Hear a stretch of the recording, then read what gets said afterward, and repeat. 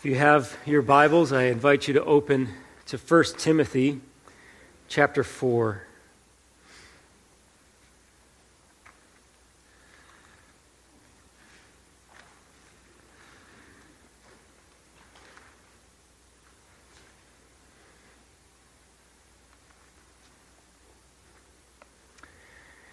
We'll be reading 1 Timothy chapter 4, verse 6 through 16.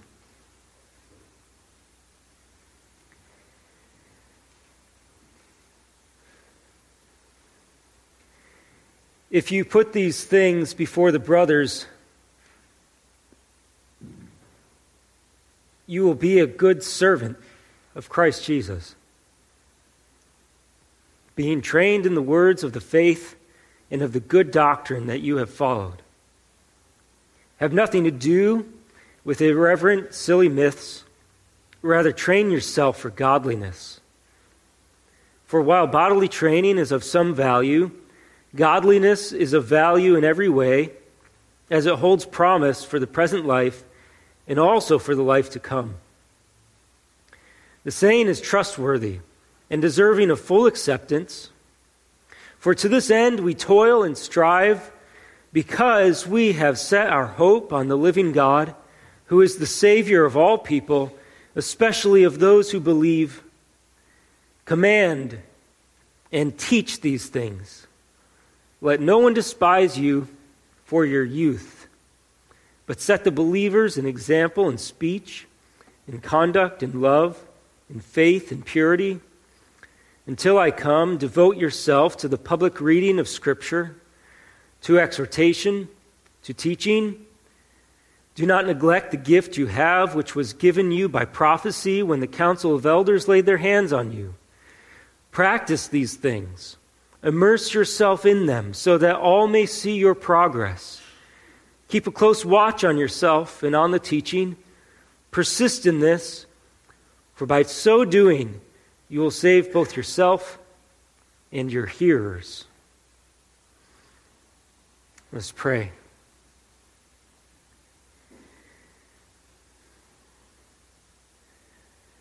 Father, every page of this book is true and full of truth that you would have us to know and take seriously, because it is breathed out from you.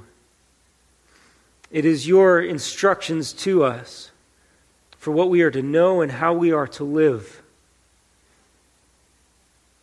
Father, I ask you that you would help us to grasp this passage, believe it, live by it.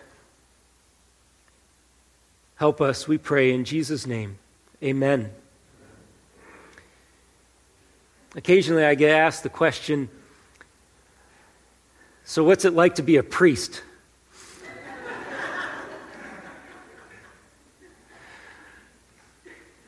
The question's well-meaning, of course, and I have to gently explain, well, first of all, I'm married.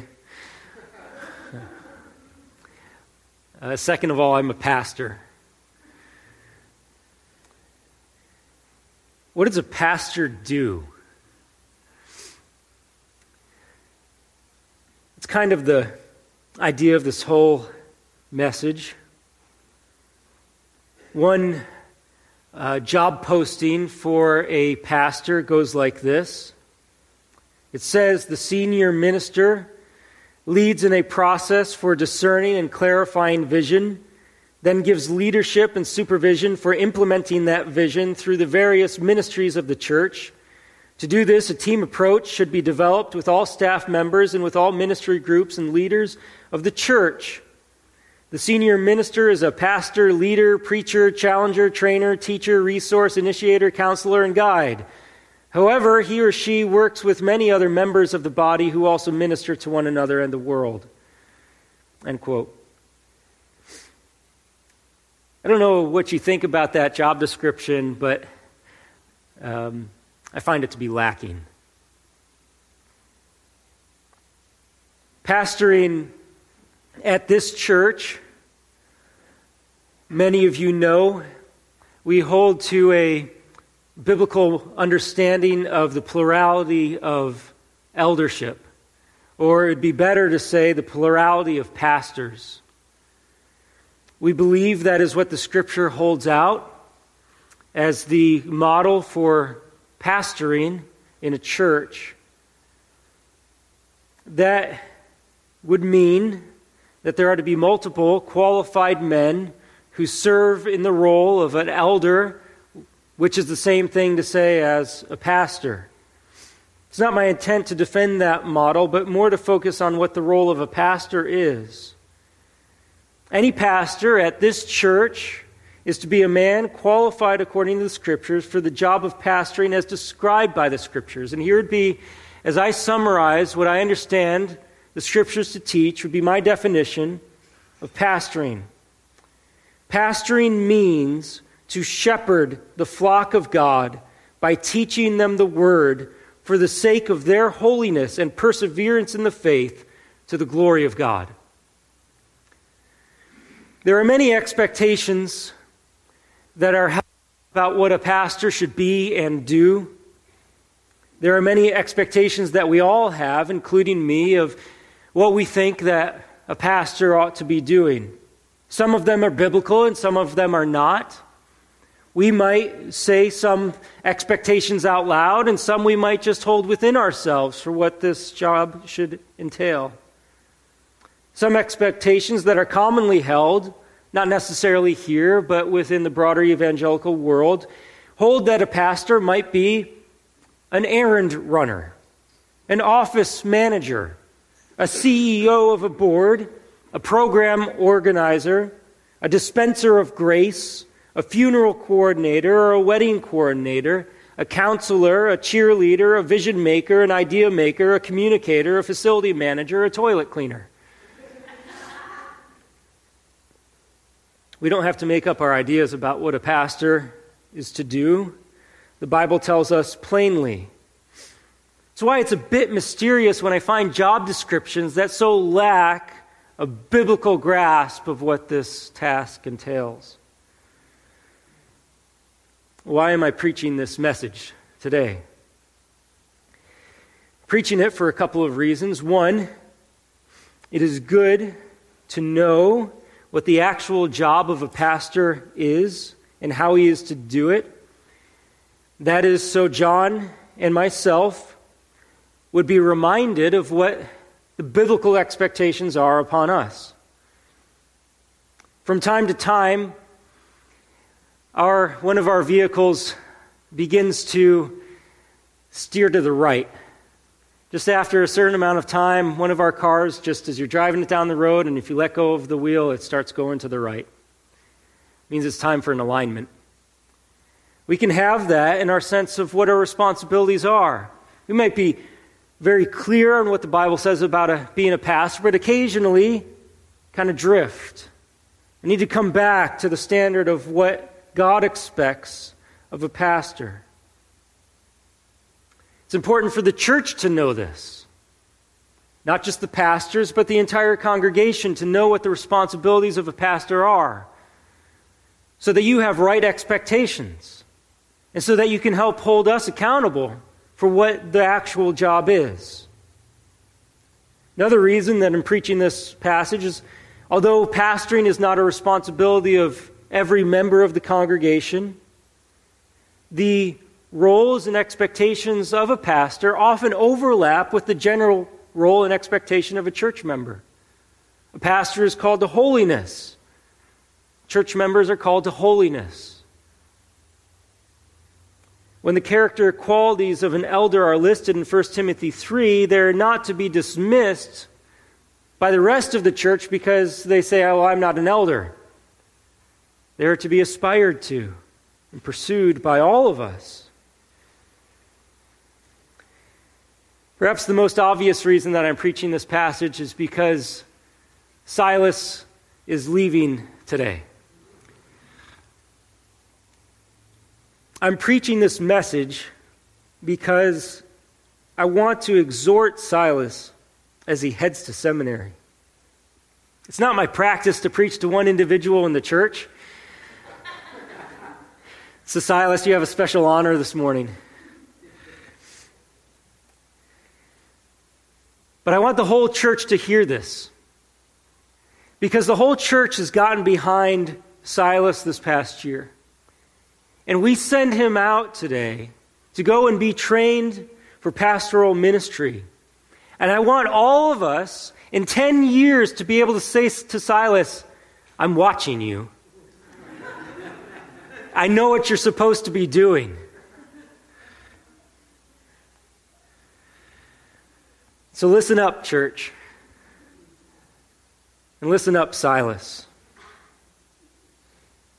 This passage from 1 Timothy lays out for us the responsibilities of a pastor. It is written by the Apostle Paul to his protege, Timothy, who he tells elsewhere that he has no one like him. For everyone else seeks their own interests, but Timothy seeks the interests of Christ Jesus. And he writes this letter to Timothy as Timothy has the responsibility of almost being a delegate of Paul to the church at Ephesus. And he's there to help the church run according to the model of Christ Jesus' intention for the church. And so Timothy effectively has a pastoral role. He's not exactly a pastor, but he's not exactly not a pastor either. He has a very pastoral role as he has to put in order the things of the church at Ephesus. And Paul, in chapter 4, verses 6 through 16, after laying out to Timothy, basically, here's what a church is supposed to be and look like, he now moves into these very personal exhortations to Timothy to get him to enact these requirements. And it helpfully lays out for us what the role of a pastor is. And we'll see this unfold in a couple of ways. First, the role of a pastor requires you to be a good servant of Christ Jesus. When thinking about pastoral ministry, perhaps the most important thing that you can say about it is actually the same thing that you would say about any other element of ministry, which is the most important thing that you need to do in any ministry is to be a good servant of Christ Jesus. If you aim for anything else other than serving Christ, you will not endure in ministry. If you aim to please yourself, you're going to be disappointed. Because ministry doesn't always produce the results that you desire for it.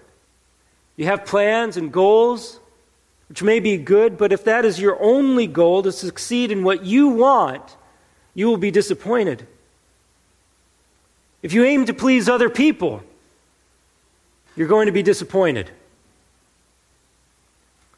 You're going to let them down. If you aim to please one person, person A, person B is not going to be happy. If you try to please person B, person A is not going to be happy. When you make yourself or others your master in ministry, it's going to be disillusioning. But Jesus Christ is a good master. He is better than us. And so it ought to be our aim to be a good servant of Christ Jesus. That's what Paul says in 1 Timothy 4, verse 6. If you put these things before the brothers, you will be a good servant of Christ Jesus. When I think that I'm in charge, or it is my aim to do what I think is best, and I forget about Jesus Christ, I effectively steal the ministry out of his hands and try to place it in a much less qualified person's hands. Ministry is not about making a name for yourself. Pastoring is not about lifting yourself up. It is about making Christ known and serving him and his kingdom. Paul chooses his words carefully. Servant, a diakonos, someone who is just a humble minister in the household of God. And you want to be a good one. not a bad one. You want to listen to what the master says and do what the master says and make it your aim to please your master. Well, how do you do that? Paul gives us two attendant circumstances to being a good servant of Christ Jesus. First, he says, if you put these things before the brothers. These things are all the things that Paul's written so far, all of the instructions, the apostolic instructions about what a church is to be. We don't get to conjure up our own ideas of what a church is to be and look like and sound like. The instructions are crystal clear in the New Testament for the main things that the church is to do. And so you are required as a servant of Christ Jesus to put these things before his church. You're to think of yourself as a servant in the household of Jesus Christ. He has prepared and designed the menu, and it is a wonderful feast. He's declared the order of the evening, and all you are required to do is to take the meal that he has prepared and bring it to his people and serve them. His guests in his house are actually his brothers, bought by his own blood. And pastors and ministers of the word are simply servants in that household to bring the meal that Christ has prepared, his own gospel, and serve it to his brothers. Put these things before the brothers, and you will be a good servant of Christ Jesus. Another circumstance of being a good servant of Christ is by being nurtured or trained in the words of the faith and of the good doctrine that you have followed. Charles Spurgeon said, "It is a terribly easy matter to be a minister of the gospel and a vile hypocrite at the same time." When you serve the meal that Christ has prepared, you have to eat of it as well. You have to be trained in the very things that you claim to follow or have followed. You have to be trained in those words, the ideas of being raised up like a child being reared or nurtured. In its present tense, it's ongoing. It is the responsibility of every pastor who serves up the Word of God to be nurtured in the very Word that he is serving. He's to eat the same feast that he serves. The gospel message is not just for those in the pews, it's also for the one in the pulpit. In a recent conversation I had with a dear friend who's also a pastor, we were remarking what a profound privilege it is to spend time in God's Word week after week. And what a daunting thing it is to be confronted every week with the very Word of God and to have our hearts laid bare before Him. And know that if we have to stand and preach to others, we have to let that word have its way with us first. Never attempt to serve the meal of God without eating of it yourself. In order to fulfill the role of a pastor, you have to be a good servant of Christ Jesus. And a good servant of Christ Jesus serves what he has commanded and consumes what he gives.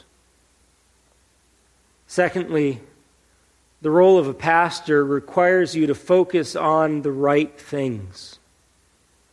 The role of a pastor requires you to focus on the right things.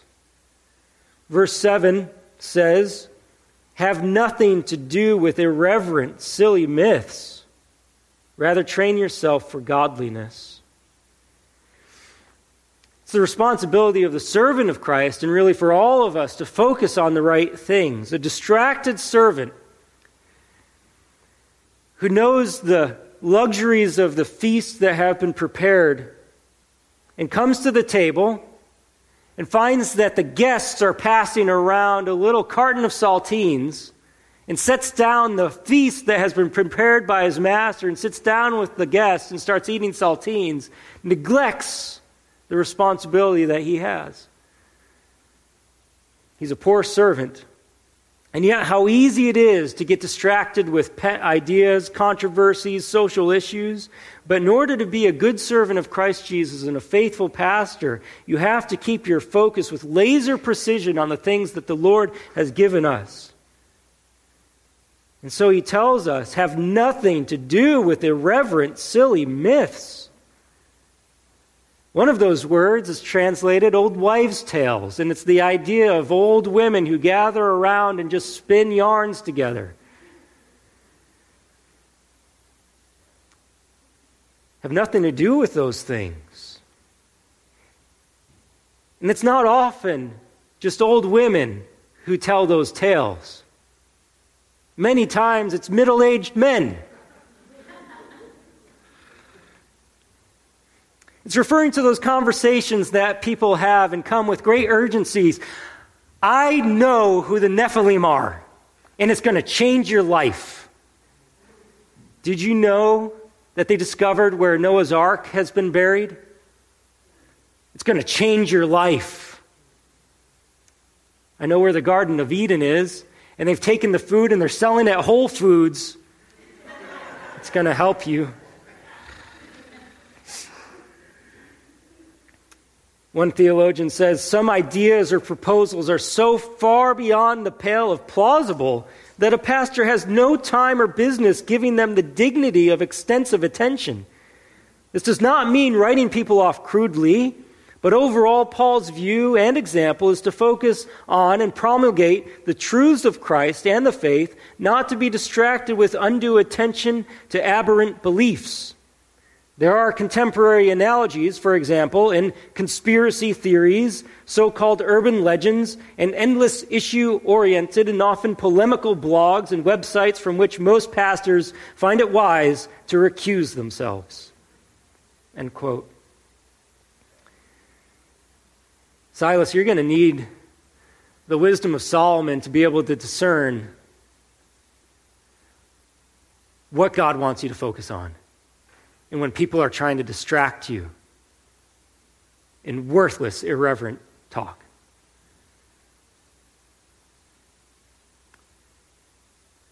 People don't need to know which mountain Noah's Ark is on,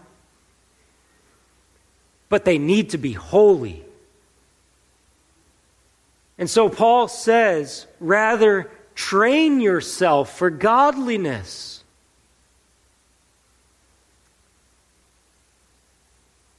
Because people need to be holy, more than they need to know about these myths that are out there, Paul exhorts the young man Timothy to pursue holiness in his life. Don't get caught up in all that other stuff. Don't spend your time on petty matters. Focus on the main thing. To train yourself for godliness is to recognize that there are real threats to your ministry that really have nothing to do with popular myths and conspiracy theories. But there will be people that are out to get you to stumble and fall. There's an enemy prowling around to destroy you. And you don't have time to deal with these silly things because there's a real battle raging. And you need to keep your feet grounded on God's word so that you don't stumble in your walk. Don't spend your time on petty matters. The world is so full of information, so full of trying to get your ear so that you'll be distracted from the truth. But you need to train yourself for godliness. Those who are looking to get to the Olympics cannot go to every restaurant that they want to, cannot read every book that they want to, or see every movie that they want to. They have a singular pursuit, and that is to get to the Olympics. And that's just physical training. Heaven is in your sights. Eternity is coming. What matters are the souls of men and women. How will you shepherd them if you neglect your own? How will you stand in the battle of ministry if you're flabby in your spiritual life? How will you run the marathon of your ministry if your spiritual faculties are atrophied and if your gut is filled with all kinds of candied conspiracies. Plenty of people train themselves physically, and Paul says that physical training is of some value. What he means by that is of temporal value. It has value now, here and now, but Paul says godliness is of value in every way, as it holds promise for the present life and also for the life to come. If you devote yourself to the things of God, a pursuit of godliness, it's going to benefit you now and forever. It's not the kind of physical training that for a while or a season your body is fit and trim, but eventually age and time set in. No, godliness persists. Godliness continues. Godliness is of value in every way, and you'll find that it holds promise both now and in the age to come. As you pursue your own godliness, pursue the godliness of your hearers.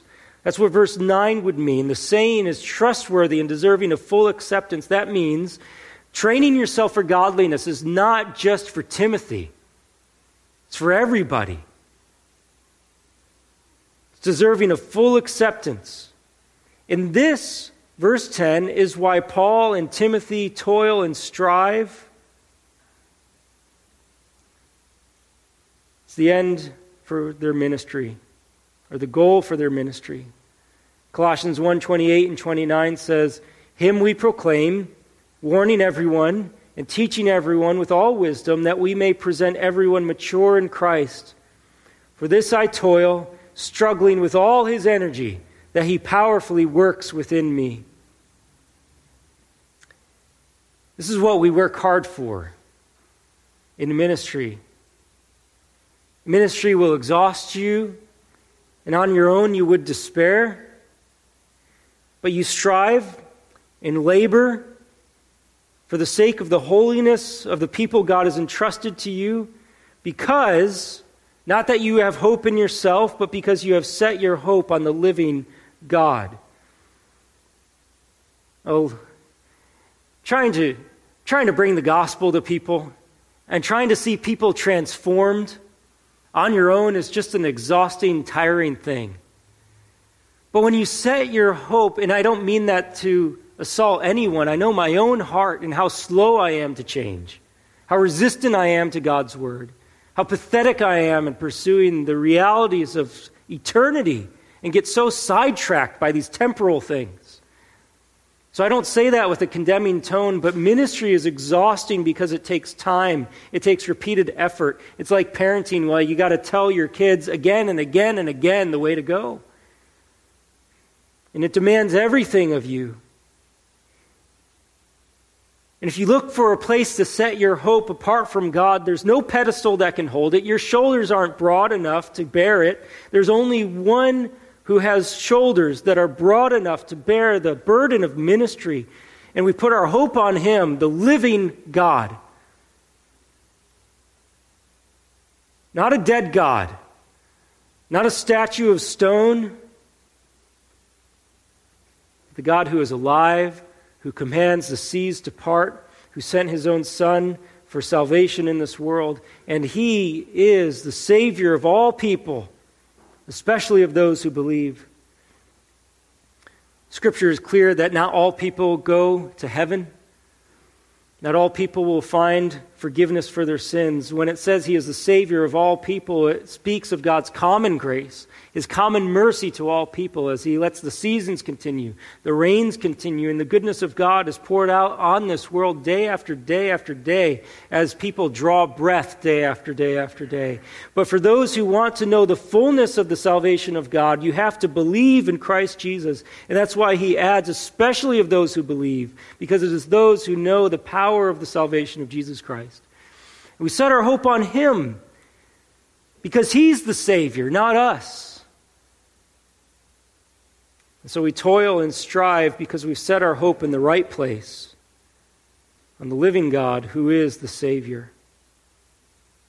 And so as you seek to fulfill your role as pastor, Silas, you need to focus on the right things.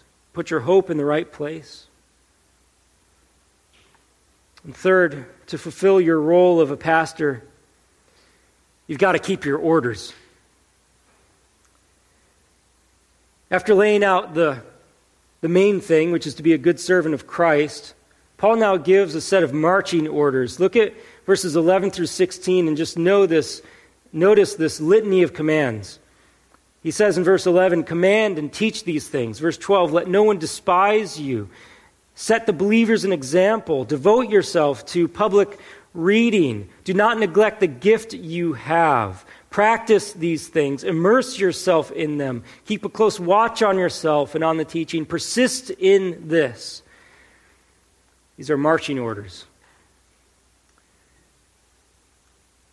Command and teach these things.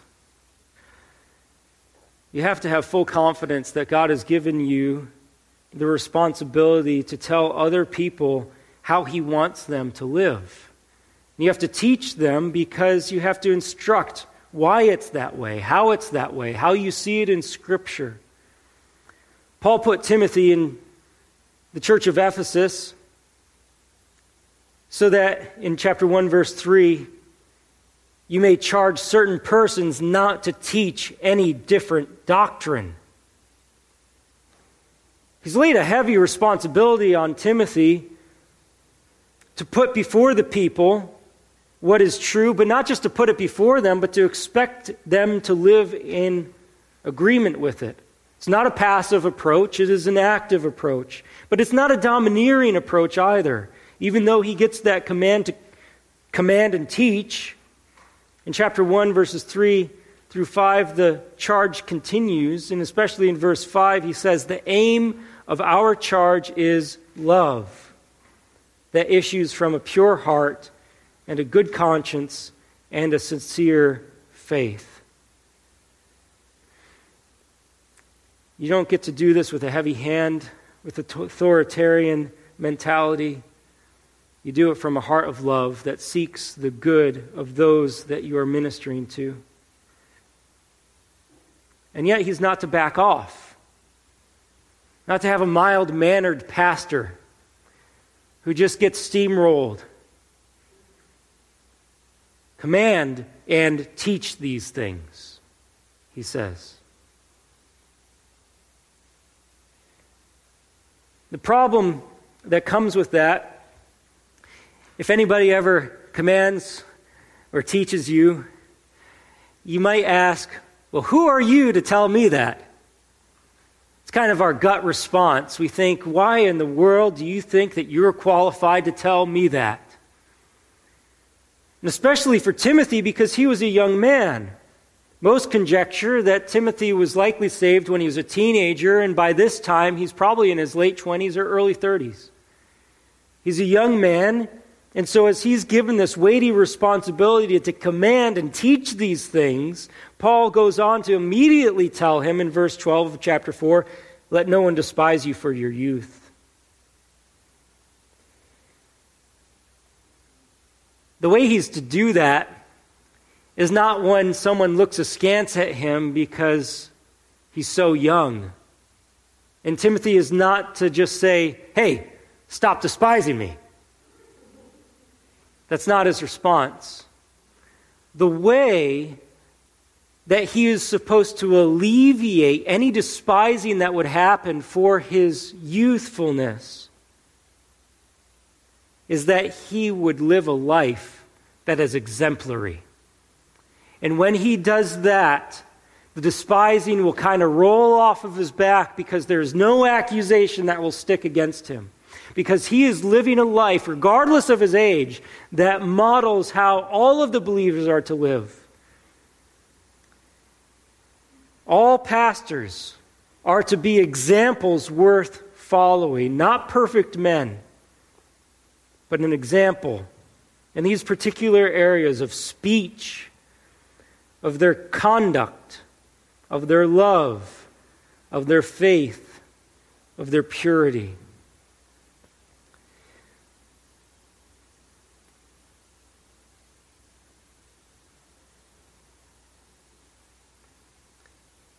You'll be facing for probably another decade or two the accusation that you're too young, Silas. Set an example in your conduct, and I commend you because you've done that here. Press on with that.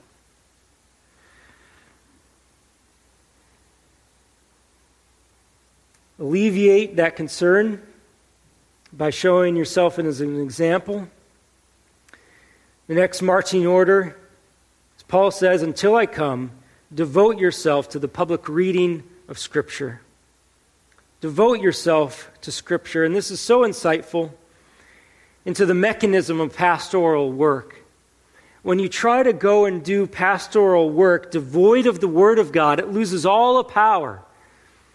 Because when someone would come up to you and try to command and teach these things based on their own authority, it falls flat.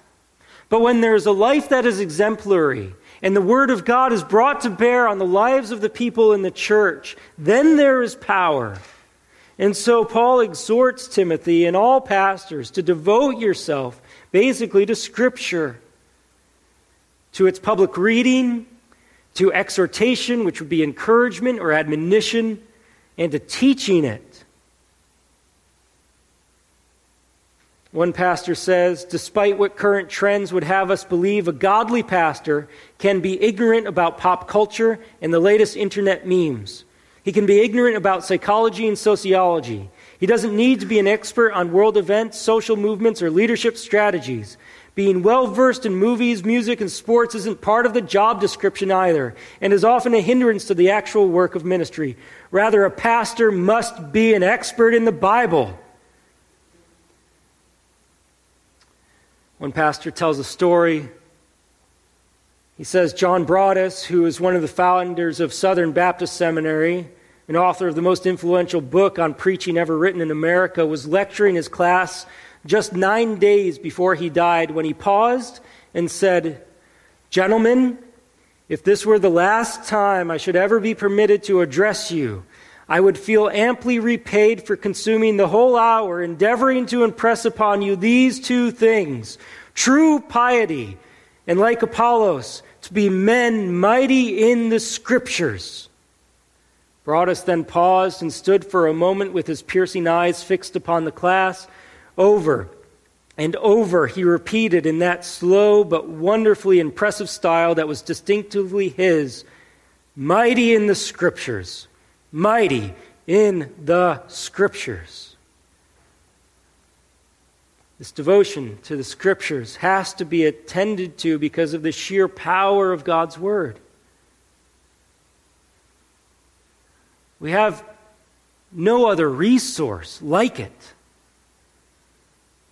And when we close the book and don't use it in ministry, we detach ourselves from the very power that God has given us for the transformation of souls. We keep the book open.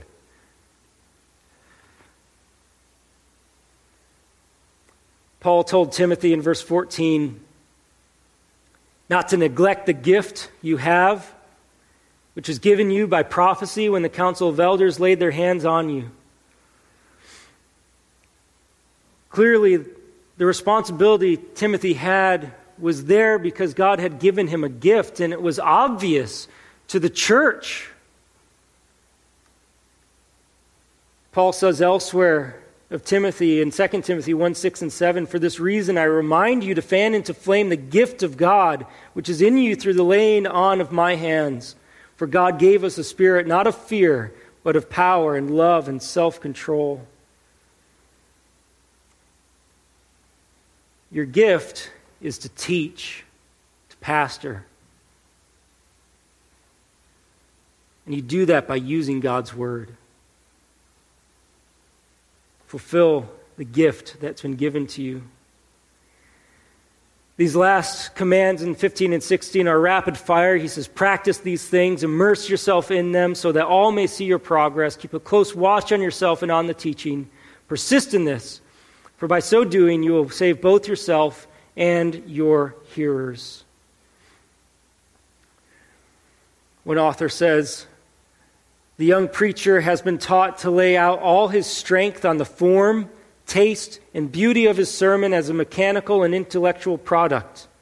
We have thereby cultivated a vicious taste among the people and raised the clamor for talent instead of grace, eloquence instead of piety, rhetoric instead of revelation, reputation and brilliancy instead of holiness.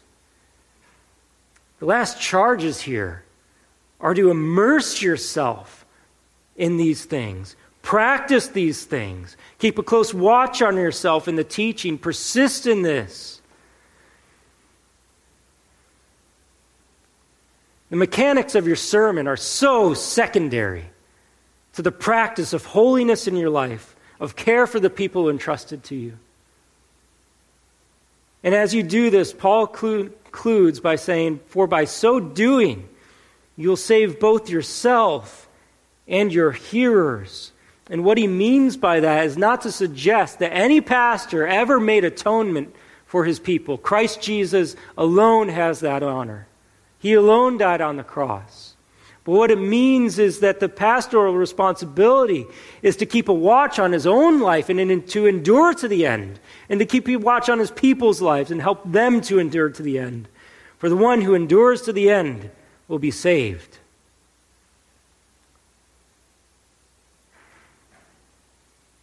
I'll let the Puritan pastor Richard Baxter have the last exhortation.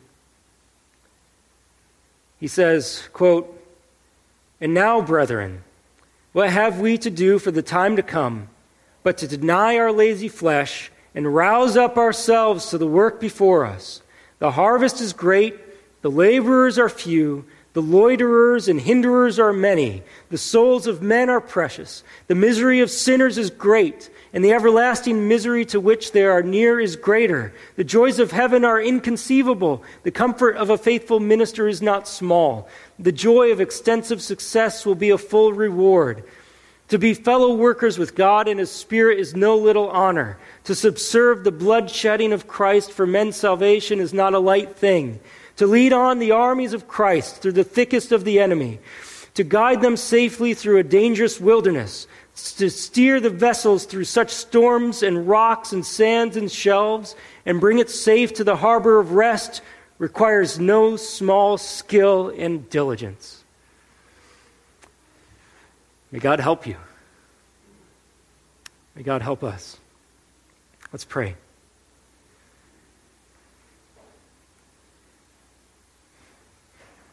Father, once again, we thank you that your word is so clear about what you expect